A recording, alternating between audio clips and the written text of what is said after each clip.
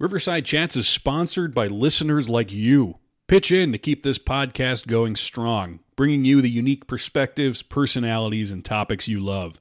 Click the listener support link in the podcast notes for this episode to learn more.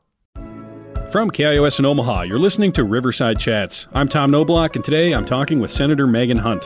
When people talk about voter ID or abortion or immigration, these are really hot-button issues in Nebraska.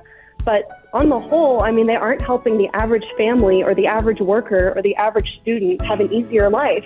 All the legislation that I care about and all of the policy that I want to use, the small time that I have here in the legislature to work on, are those things that make you go, how did my life get easier?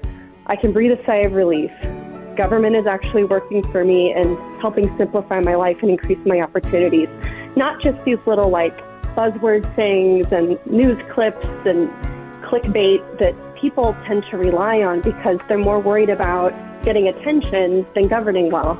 We talk about Hunt's legislative achievements, goals for a second term, as well as how the experience has shaped her view of the political system. Stay tuned for that conversation after this break. Hi, and you're listening to Car Free Midwest. We're a podcast based in Omaha, Nebraska, exploring the stories, barriers, and joys of getting around the Midwest without a car. Our goal is to build a community around more transportation equity and less car dependency. I'm Sarah Johnson. And I'm Joshua LeBure. We'll be here every other week with interviews, topics, and documentary pieces covering all things transportation. And we'll be talking a lot about bikes, e-bikes, and cargo bikes because once you get to know us, you'll find that that's what we're obsessed with. So subscribe to Car Free Midwest wherever you listen to podcasts. A production of Figure Podcasts. With support from Mode Shift Omaha. You can tell me what to do. It's talking and it gets you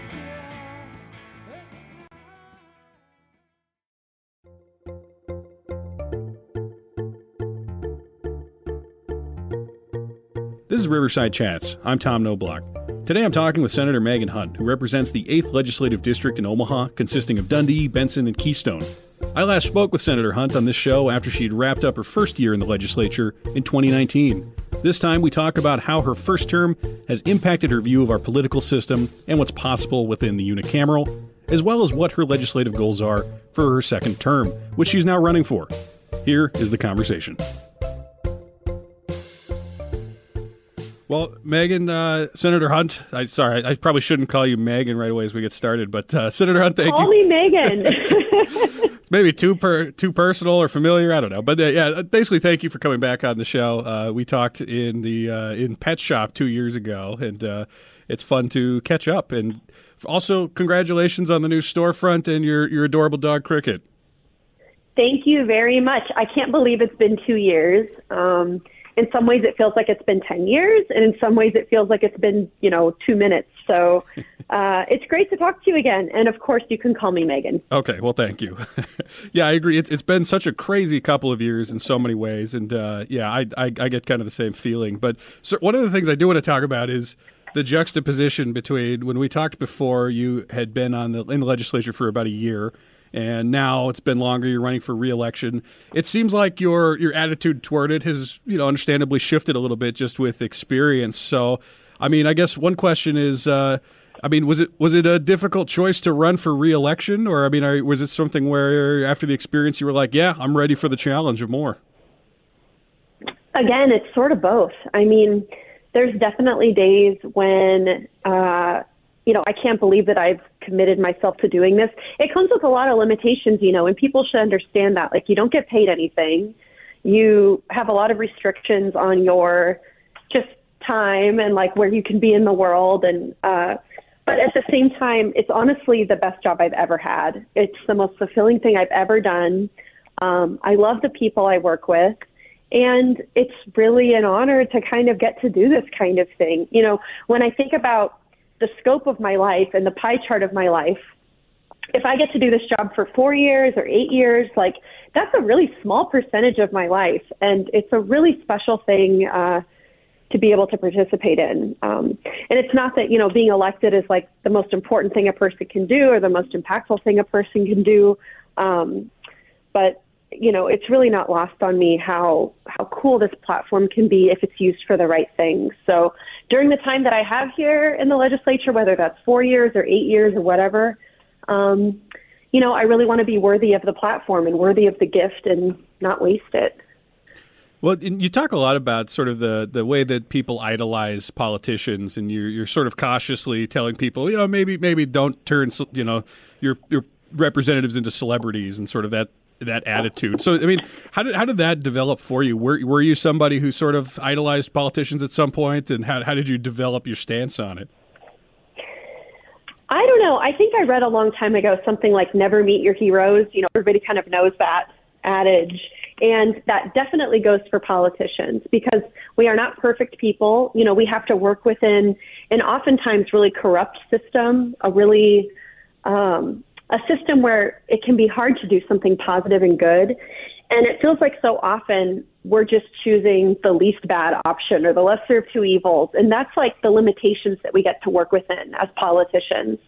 And so, I don't think that working within a system like that is inherently, so problematic in so many ways and that keeps so many people out from participating, that's necessarily something that we should, look up to and hold these people up as our heroes. I think that every person can, use this platform as an elected official to make good decisions and have a good impact. And those are things to admire. But, I try to tell everybody who's like, oh my gosh, I love you. I love the work you do. It's like, well, I'm bound to disappoint you at some point. So don't get too excited. I just really have the approach, Tom, that there's nothing sacred about a seat in the legislature, and there's nothing intrinsically special about me or anybody that entitles me to hold that seat. And at the end of the day, we're just people who are holding a job. And the power is awesome, but we make mistakes. We have motives that are good and bad, and we build our little legacies if we're lucky. And then we're either term limited or we lose re-election. So I know that I'm just passing through, and I have to use the time I have here with the power I have to just make life better for other people. Yeah, and there were some rumblings, at least, that you were sort of being courted to potentially run for federal office this time instead of another go at the state legislature. So, I mean, is that something that happened, and was that a difficult decision at all? Yeah, that did happen. I wasn't recruited to run for the legislature at first. Actually, when I first ran for the Nebraska legislature, I announced in 2017, I actually got a lot of pushback from some people in the party because I wasn't recruited, because I wasn't somebody they chose for the position.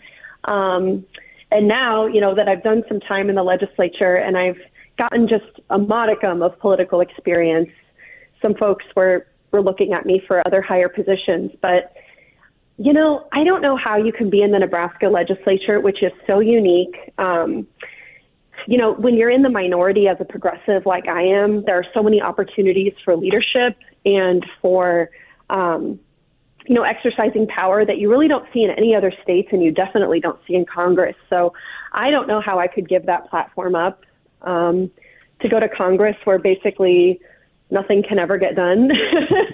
So, the Nebraska legislature is like the most amazing legislative body in the country because of the unique system that we have, and it's just not something I want to give up. Yeah, well, I think to kind of connect to what you were talking about before, it seems like a lot of people want to run for office to become these kinds of celebrities, right? Where it's not the kind of celebrity you need to become like a movie star, or it's a weird sort of thing where you see a lot of people just sort of go for the inflammatory thing on Twitter, or like I'm going to tweet something about how Superman being gay is ruining America or something. I see all these things on Twitter, but it's like to what you're saying, it's almost like some people want to be in federal office, not to actually do anything, not to have any part of legislation, but just to have sort of this platform to whine about things. I mean, I guess my question is, why is it that people want to get into office to have this platform as opposed to, why don't people want to go to actually do, or why is it that it's become this celebrity at all for people in office? Is it just sort of because we want things to happen, and so we just have hope that people are going to actually make some kind of change? Or, I mean, I guess why is celebrity and politics mixed at all? Isn't that interesting? I feel like people run for Congress to get a book deal, basically. Mm-hmm. It's like, you're not going to pass any legislation, you're not going to chair any committees, nobody in leadership is going to listen to you because you're new, but, maybe you can get a a six-figure book deal and call it good. I mean, I swear that that's the career track that some people are on, and that's really disheartening. You know, in terms of like why folks do it and what the celebrity is about, your guess is as good as mine. Back to kind of the first question you asked me, I think it's really a bad thing when we lionize and turn our lawmakers into celebrities, because really the work of government shouldn't be, it shouldn't be anything flashy. It shouldn't be anything that's like done for ratings, you know? Mm-hmm. And, I think that government, when it's at its best, is really boring. It's when you don't have to pay attention to the news every day and you don't see like some big political catastrophe happening every day. And that's when I think government is really at its best. So, for me, whenever, folks are going about their normal life and they aren't worried about anything specific, like that's government at its best. Yeah, well, it's definitely interesting to talk about that in the context of, the Trump era kind of ran on government will never be boring. Every day there will be some kind of fire to put out or something chaotic.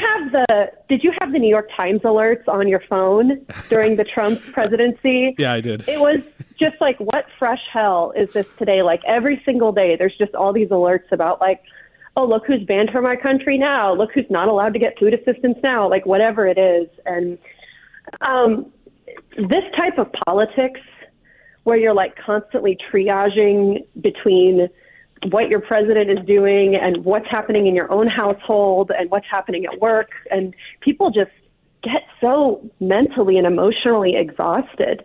And it's just the opposite of everything that government should be.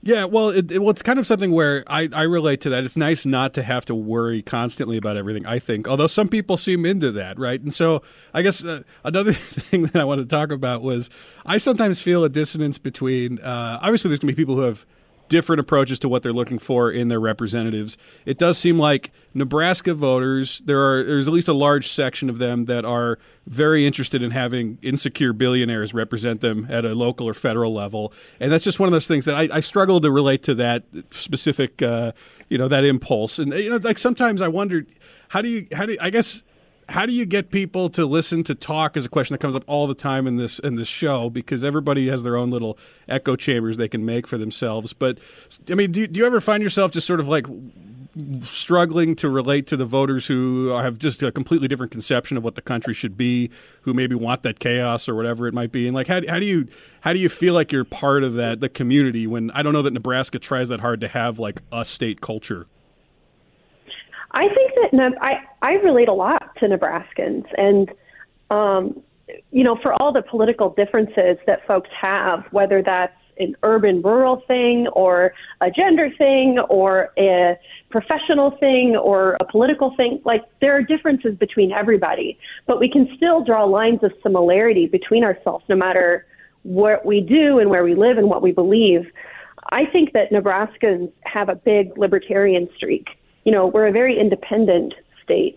And even though we're a conservative state, I do think that Nebraskans have an appetite for some of the, some of the independence that I think I have shown in my time in the legislature. And, when you look at the kinds of people that have been elected in Nebraska, that's the kind of folks that voters tend to like. We have a separate problem that I think you're talking about too, which is it's really hard to run for office in Nebraska when, it costs so much money, it takes so much time, and then you don't earn any money once you get into office. I also think that candidates, are under so much more scrutiny than they used to be. Like the campaigns can get so much dirtier and nastier. And so while we're a majority conservative state, the nature of our electoral system has created the situation in Nebraska where a handful of extreme conservatives that don't reflect the beliefs of most Nebraskans have an outsized influence, and they vote in lockstep with the far-right governor all the time. And so it makes sense that a good portion of the people who can run and win are older and wealthier, are white men, because it costs so much money to run for office and you don't earn any money. And so it just creates this kind of feedback loop and self-perpetuating thing that we get this group of elected officials in Nebraska that don't really reflect the people that they serve. Nebraska on average is a lot more progressive than our statewide elected officials. The average Nebraskan is more progressive than Pete Ricketts or Deb Fisher or Ben Sass or, Robert Evnen or Doug Peterson or any of the statewide elected officials we have. And I think that also reflects sort of a crisis in democracy. That's something I will be focusing on quite a bit throughout the remainder of my term, just making sure that we protect the voting rights, that we protect democracy, and that we make sure that our elections are free and fair.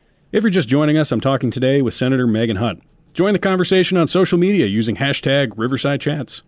So in terms of then legislation and protecting that right or protecting or trying to address that crisis of democracy that you're talking about, what does that look like for you in terms of actually going to the job, and what do you have to do that? In terms of protecting democracy? Well, sure, at like a Nebraska level. Yeah, so in the legislature, it's a lot of just kind of knowing the role that I have to play. I serve on the Government, Military, and Veterans Affairs Committee, and we hear most of the election bills that come through in Nebraska. So I play an important role on that committee in vetting the bills, making sure that they're ready for floor debate, amending bills that are problematic, and potentially blocking them from reaching debate if it's a bad bill or one that results in voter suppression. But I think what all of us need to do is just remain vigilant and proactive and detecting and combating these threats against democracy by using every tool available. Like, it's really an all hands on deck situation at this point. We have to think about legislation, which is something that I can do.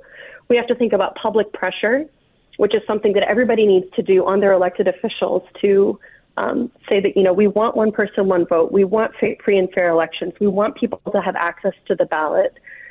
And organizing, and also litigation. I also think that we have to make sure that we keep the fight for voting rights connected to the fight against election subversion. Like, these aren't two different problems, because subverting an election, which I think, could happen in 2022 and 2024, it's made a lot easier when we have restrictive and confusing voting rules. So when the process of voting has become criminalized, when it's harder to vote, when people misunderstand how to vote, when we have these manufactured claims of non-existent fraud, that really gives an easy excuse to the people who want to overturn the results of free and fair elections.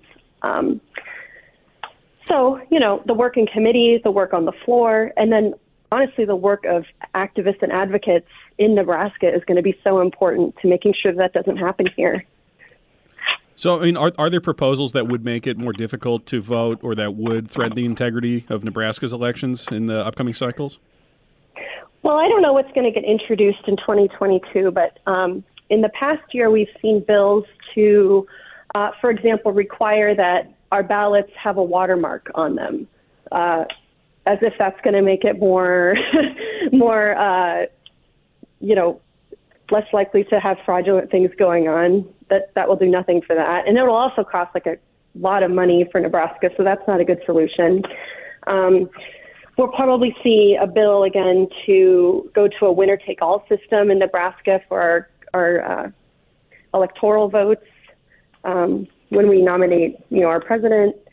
And we have a ballot initiative for voter ID. So these are just three examples of things that we've seen in the past and that continue to be a threat here.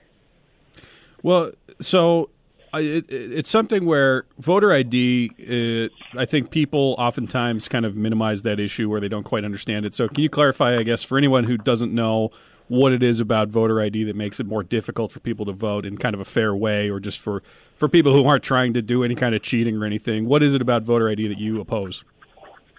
Well, basically, we have no evidence in Nebraska or anywhere that voter fraud is happening.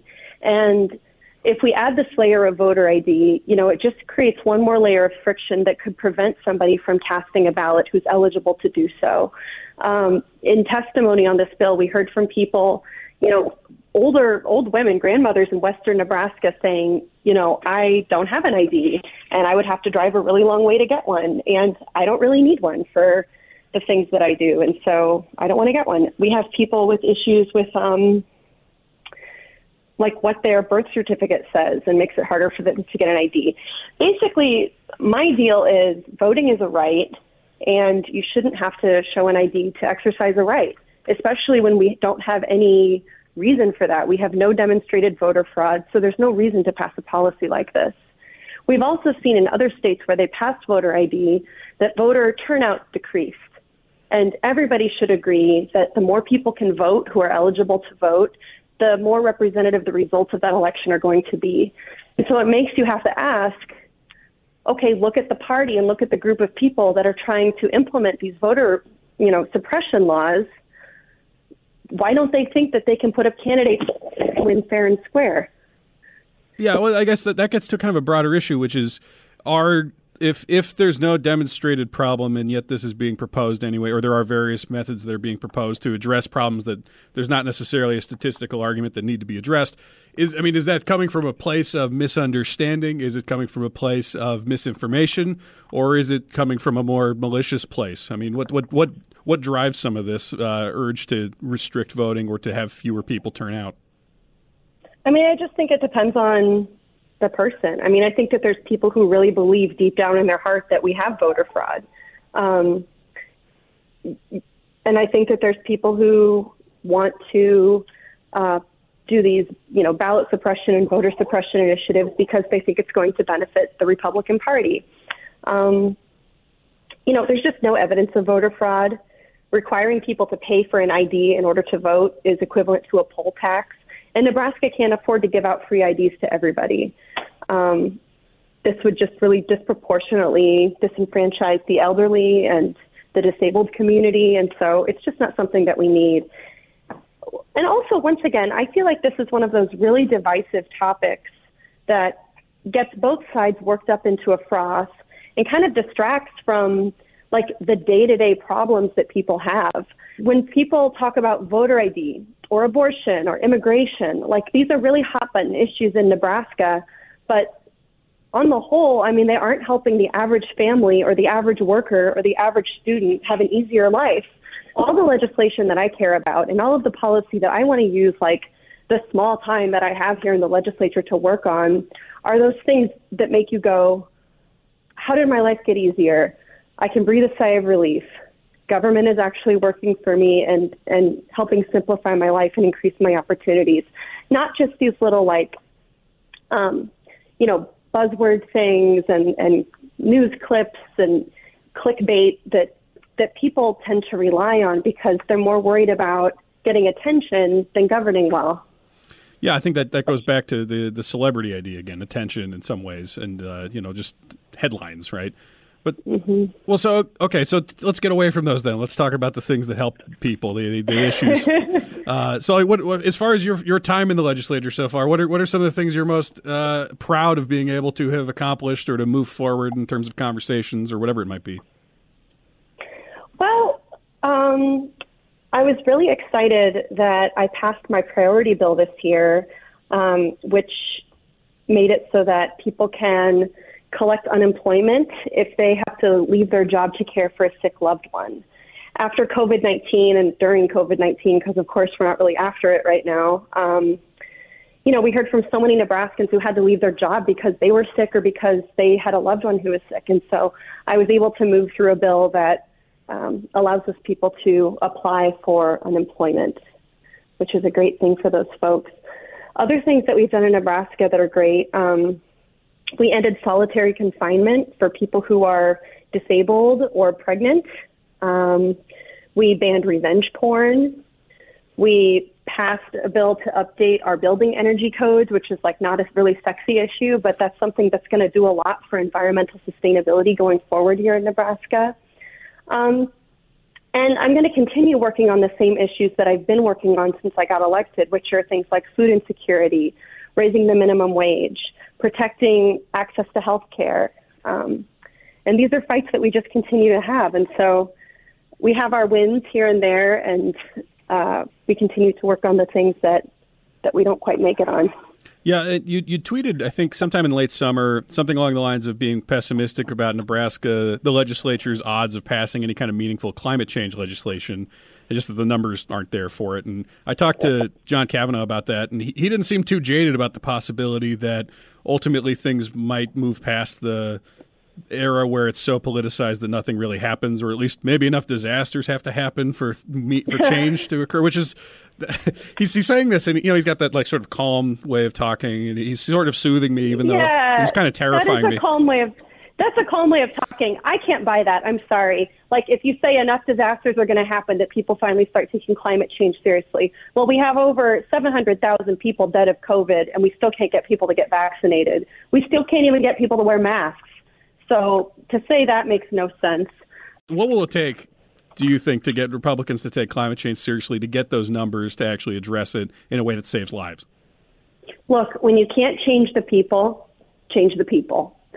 This is where advocates and activists and the people who are doing the grassroots organizing and the everyday folks, the educators, that's where we have to rely on them, because of the 49 people that we currently have in the state legislature, we don't have 33 people who take climate change seriously enough to pass any meaningful policy change around that. So we have to change the people. We need different people to run for office. We need to create an institution and make reforms within the institution that makes it more accessible for more people to run for office, not just, the wealthy, typically white, typically male people who can afford to run. Because, when you do these surveys of people in Nebraska and the issues they care about, those aren't the issues that we're actually taking up in the legislature, because we have like such a homogenous group of people who think the same way. And I feel like the most important, most helpful thing that we can do in the legislature in the meantime, until we change the people, is just keep having the conversation and creating these platforms through committee hearings, through interim studies, for folks to share their views and their experiences on these topics. I think that we have to keep these topics, keep making them come up all the time, so that people are forced to discuss it and debate it and kind of defend the reason that they don't think it's a problem.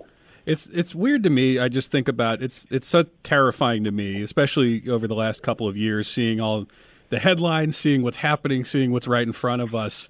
To then just sort of shrug that off is something that I struggle with. I mean, I don't want to keep asking you just to like diagnose why people disagree with you, but I mean, it's one of those things where it's tough for me to see how change happens, how people get persuaded if what's right in front of them doesn't seem to make an impact compared to, I don't know, where they get their information, cable news or whatever it might be. But I mean, as far as the legislature in the face of something like climate change, have you seen any reactions to the news, to the actual disasters that are affecting people? Like, is there a possibility of persuasion among people who are there? Tom, I don't know. I don't think so. Oh, great. I'm sorry to be so doom and gloom, but I'm just talking about the body that we have now. Senator Patty Pansing Brooks, a year or two ago, she had a really great bill to create a climate change commission that would just do a study and make a recommendation to the executive and legislative branches about what is climate change and climate sustainability going to look like in Nebraska for the next 20, 50, 100 years? And what are some policy considerations that we should take into consideration, in reaction to that? And that bill got filibustered. We couldn't get 17 votes for it, or we couldn't get 33 votes for it to make sure that it could pass. So, in this particular group, we don't even have the support to say that climate change exists and that it's worth even learning about. This isn't even a bill to take any policy steps. It's just a bill to say, let's learn about it. And we couldn't even pass that. It got filibustered. So folks cannot look to the legislature to solve everything. We can keep things in the conversation. We can keep bringing up the same things over and over again. But until we change the people are not going to change. I'm talking today with Senator Megan Hunt. Let us know what you think. Follow Riverside Chats on Facebook, Twitter, or Instagram. We'll continue my conversation with Senator Hunt after this break.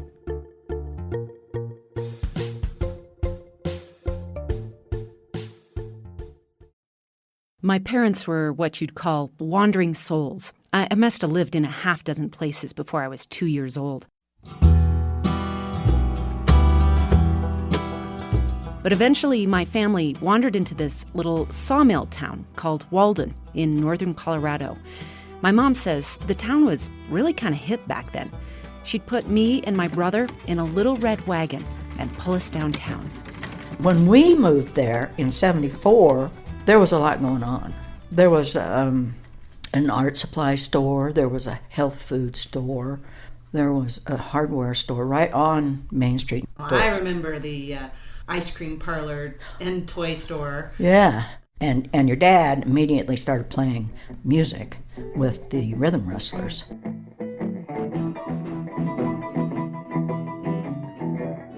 The town welcomed us in, and for the first time, we settled down. But by the time I went to college, Walden was changing, fast. The town mayor, Jim Dustin, describes what happened. It used to have a sawmill.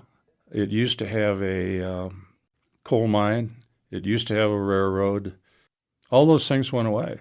And even a recent fracking boom didn't revive things. And now my hometown has shrunk to nearly half as many people as when I was a kid.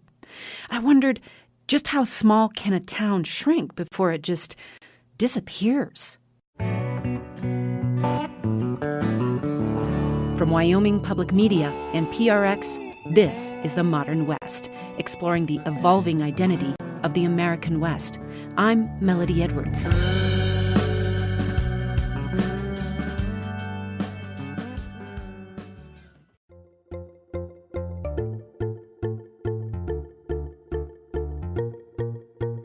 And welcome back to Riverside Chats. I'm Tom Noblock, and I've been doing this show for a little while now. Check out the backlog of Riverside Chats episodes wherever you get podcasts. Subscribe now on Apple Podcasts, Spotify, Stitcher, whatever your favorite app is. I'm talking with Senator Megan Hunt about the Nebraska State Legislature, how her first term impacted her worldview, and what we might expect from her second term that she's currently running for. Here's the rest of our conversation. You've said somewhere on social media at some point that you think sometimes that you can do more good for the community sometimes outside of the legislature than within it. So, I mean, what makes you feel that way, and how does that manifest for you? That's absolutely true. One reason that's true is because I can only introduce bills for the first 10 days of every session. So, for 10 days in January each year, I can introduce bills. And none of those bills necessarily anticipate what could happen in February or March or August. In 2020, when we all introduced our bills in January, none of us knew that we were on the brink of a global pandemic. And I think that we would have picked very different priorities. We would have introduced very different bills if we knew the needs that Nebraskans were going to have in a matter of 3 or 4 months. And so we were kind of left without a lot of policy options just because of the rules we have within our institution about introducing bills. So when you're in an institution like a legislature, like any government body, there's rules and guardrails that keep you, that maintain norms. And I think that most of our norms are pretty good, but it doesn't make us nimble. And so, nonprofit groups, community groups, direct action groups, neighborhood associations, anywhere that the power is closer to the people, you're going to get faster results, you might get better results, and you're going to build a groundswell of support that will trickle up to lawmakers like me and like my colleagues in the legislature. I do think that this isn't like the most power you can have. This isn't the best way to exercise change. It's just really important at the end of the day that you have the right people in their seats voting the right way because we vote on things that are really critical for people. But this isn't the place where most change happens. If that were true, the legislature would look very different. Yeah, well, I mean, do you think there's a chance for the legislature to look different? I mean, is there a world where it's a full-time job that pays decently and that people who don't have other gigs are maybe more drawn to, and it just becomes kind of a norm for people to want to be a part of it who don't look like everybody who's in it now? That would be great. That would take a change to the Constitution because our pay is in the Constitution. So the people would have to vote on that. We've had in the last 20 years a couple times that's been on the ballot, and it failed every time. But, I think that there's other ways. Like, I've been very encouraged in the last 4 years by the candidate recruitment that I've seen happening, by just the number of people reaching out to me, whether it's on social media or giving me a call or an email, or just coming up to me in the coffee shop even saying, I'm thinking about running for office. And the more people are willing to be outspoken about their values, who are willing to vote with the same integrity as their values, and be a good example for Nebraskans, I think it just shows more Nebraskans that this is a place where you can serve. I often say, it's not Jefferson and Lincoln down there. You don't have to be a genius to run for office. And it's been really, really encouraging to me in the last 4 years to see how many people are interested in running for office for the first time. Yeah, I mean, so do you think that is your assessment that the voting populace is more progressive than a lot of the representatives? Do you see a shift in the amount of people who maybe will get elected? I know there was kind of a blow to at least Omaha in the municipal election where a lot of the progressive candidates did not make a lot of traction. But I mean, do you think that there is kind of a movement that's going to change the electorate in a meaningful way? Yeah, I do. I think our demographics are changing. And I think that just with the political realities that we're living with today, both locally and at the federal level, people are more tuned in to what's happening politically and in their government than they were before. And that's only a good thing. That can only be a good thing. The more people get civically engaged, the better our representation is going to be, because that's going to have those long-term effects. One of my favorite things that I do in my job is I go talk to kids at schools, and the questions they ask, Tom, are so intelligent, so thoughtful. I feel like I talk to, 6th and 7th graders who are thinking on a level of a lot of folks that I went to college with, like asking the same kind of questions and having the same conversations that I was having in my mid-20s. So, I have to stay hopeful about the future, because everything I'm seeing just shows me that folks are getting even more civically engaged than ever. Yeah, I relate to that. I think I was vaguely engaged, but kids today are talking about the filibuster and they're talking about all these things that oh my gosh, I know. Yeah, it's just completely different. Which, I mean, what do you attribute that to? Why are people more engaged now?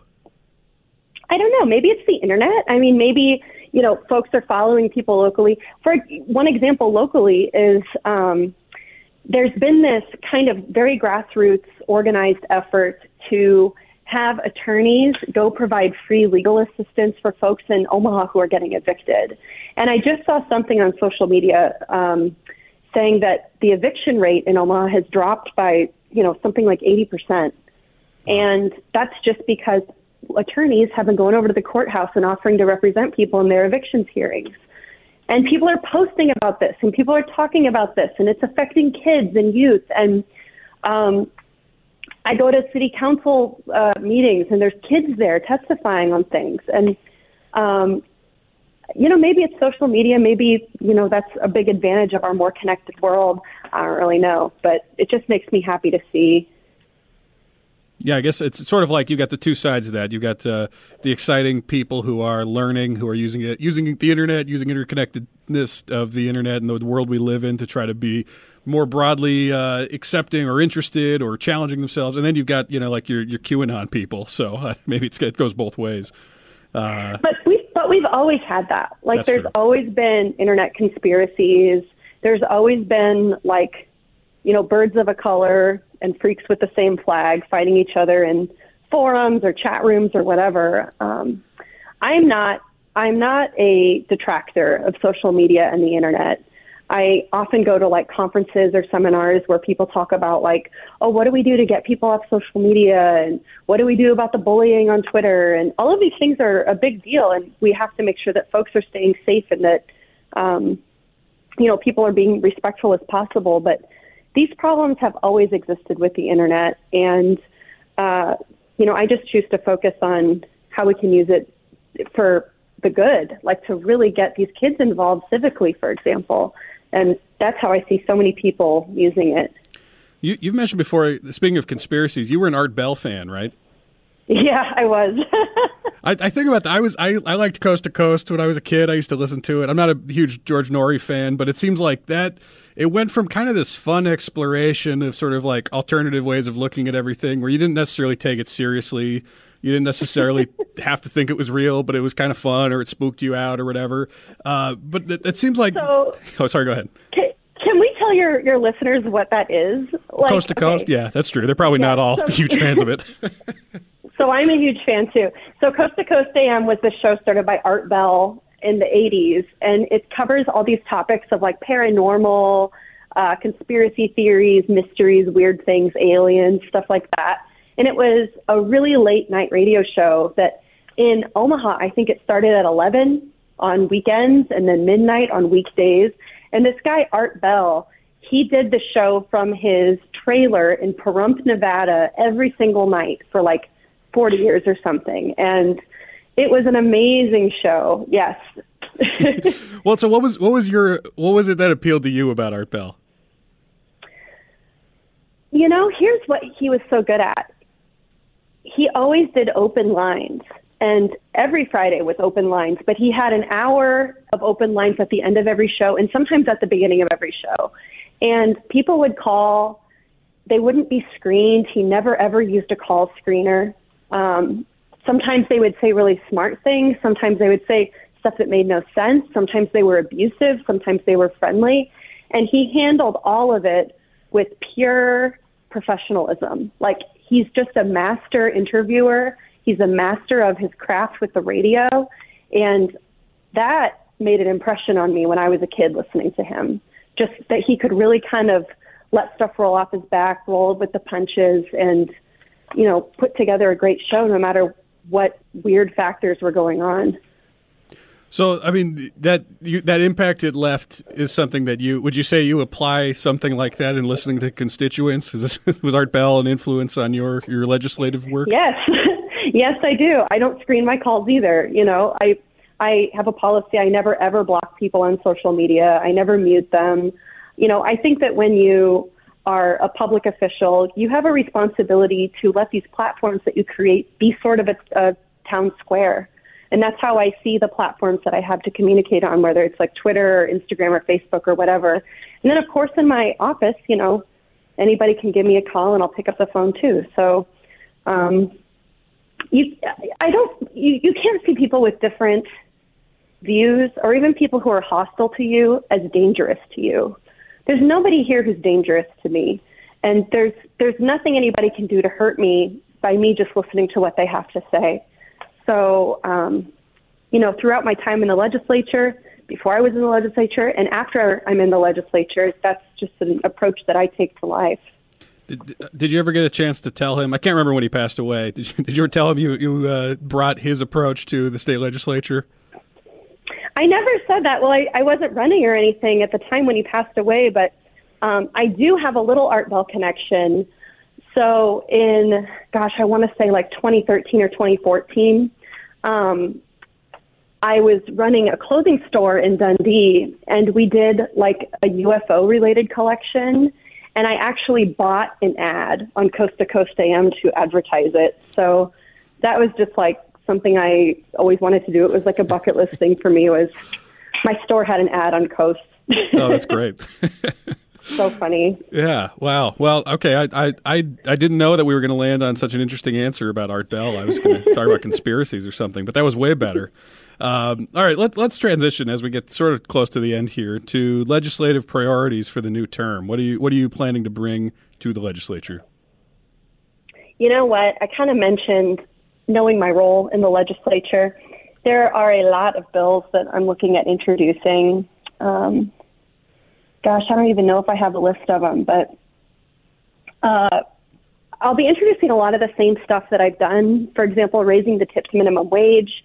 It's at $2.13 an hour. That's the lowest wage in the entire country, and it hasn't been raised since 1991. So I want to make sure that our tipped workers are able to make a living wage in Nebraska, and we can raise it from $2.13 an hour. I'll also introduce another bill to allow people who have drug convictions to receive food assistance. We have a law right now saying that once you are done finishing your sentence, you're done with your probation, parole, post-release supervision, everything. If you have a drug conviction, you can go back and live life like everybody else, except you can never, ever qualify for food assistance. So during the pandemic, this became particularly pressing because we were getting calls, and DHHS was getting calls from folks saying, I've never been system involved before. I've never, taken any government benefits. And I applied for food assistance, and I find out I can't get it because 30 years ago I had, a marijuana charge or conviction or something. So, in practical terms, this is just a really outdated policy that isn't good for people. And then also, I think that we can expect a lot of anti-trans legislation to be introduced and anti-abortion legislation, and I'll be the point person on doing opposition on those bills. So that'll take up a lot of my time, too. Well, yeah, and I mean, as far as reintroducing legislation that you've tried to have pass in previous years, is the plan there that maybe the climate around it has changed, or that the way that you debate it can maybe persuade more people? Or I mean, how does it work? What makes you optimistic, and what makes it worth reintroducing, I guess? Well, I think there's different reasons that things don't pass. Every senator can select one priority bill every year, and so sometimes I have a couple bills that are worthy that I think I could get enough votes to do, but because I can only choose one priority, we really only have time in the legislature to get to one or two of them. So sometimes time is a factor. Sometimes, with colleagues, myself included on many issues, like ignorance is a factor. It's not that they oppose it. It's not always that people oppose legislation. It's just that they don't know enough about it. So, there's education that needs to happen. And then there's like the public demand for different policies. So if we can keep educating the public and keep activating them to contact their representatives, that does make a difference over time. I think if something's good enough to introduce in 2019, it's good enough to introduce in 2022. And the issue is still with us. It's still pressing and affecting people. So I'm going to continue to work on it. If you're just joining us, I'm talking today with Senator Megan Hunt. How has it been without Ernie Chambers? I really miss Ernie. Senator Chambers was a really important mentor to me. He taught me the importance of understanding the rules and the procedures, and that if you can get that stuff down and understand it better than anybody else, you actually have the most power in that legislature. And that's what's so special about our unicameral system is that, there's no majority minority leader, there's no caucuses, there's nobody telling you what to do. And if you master those rules like Senator Chambers did, you actually have a lot of opportunity to bend things your way. With him not there, we have a lot more time on the floor because he was kind of famous for taking a lot of time up with his speeches. But most of all, I just miss his presence and his friendship there. Are you still friends outside of the legislature?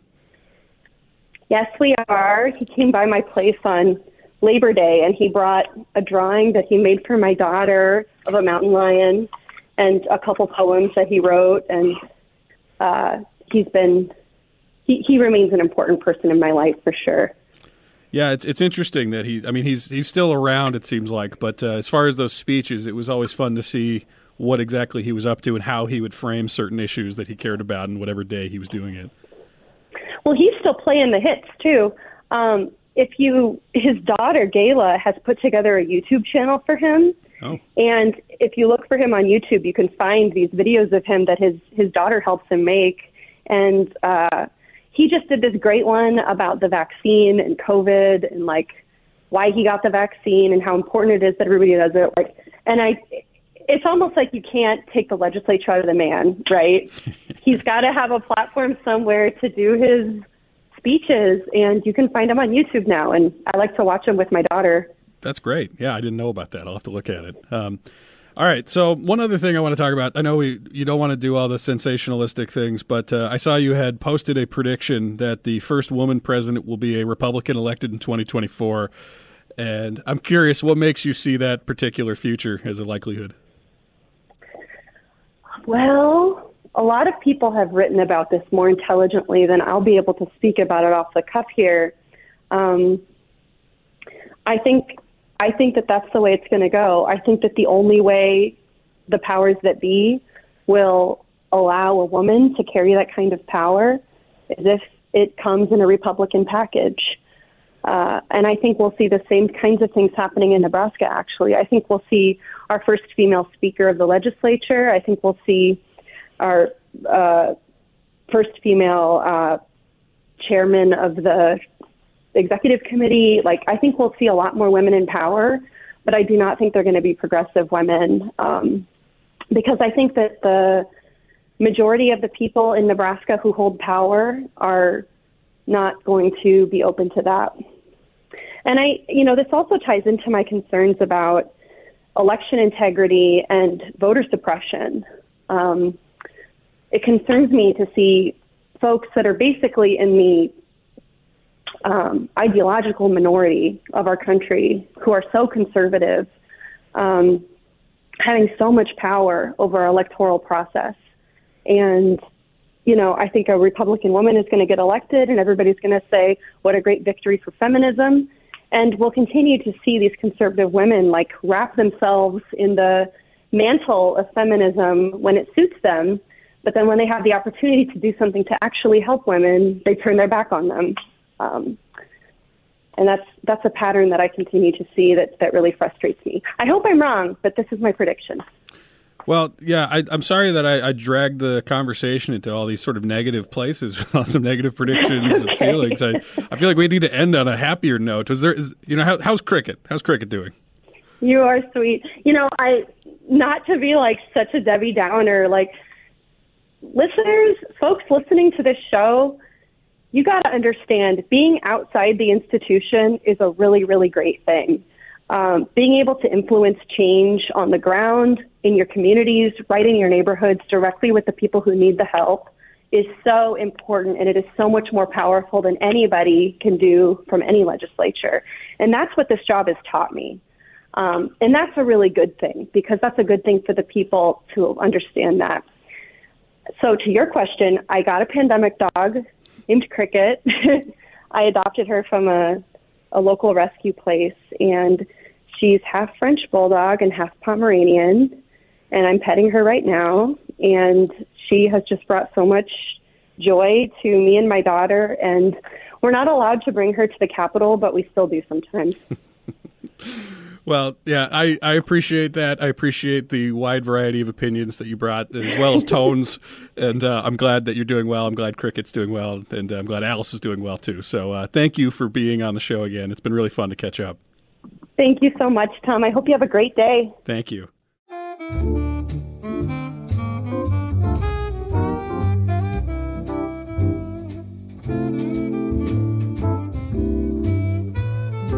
Riverside Chats is a production of KIOS 91.5 FM, Omaha Public Radio. The show is produced and edited by Courtney Bierman. Our original music is written and performed by the Real Zebos. Our artwork is done by Ben Matukowicz. Remember, you can find the backlog of all of these conversations wherever you get podcasts. Subscribe today, and please leave us a review. As always, thank you for listening. I'm Tom Noblock.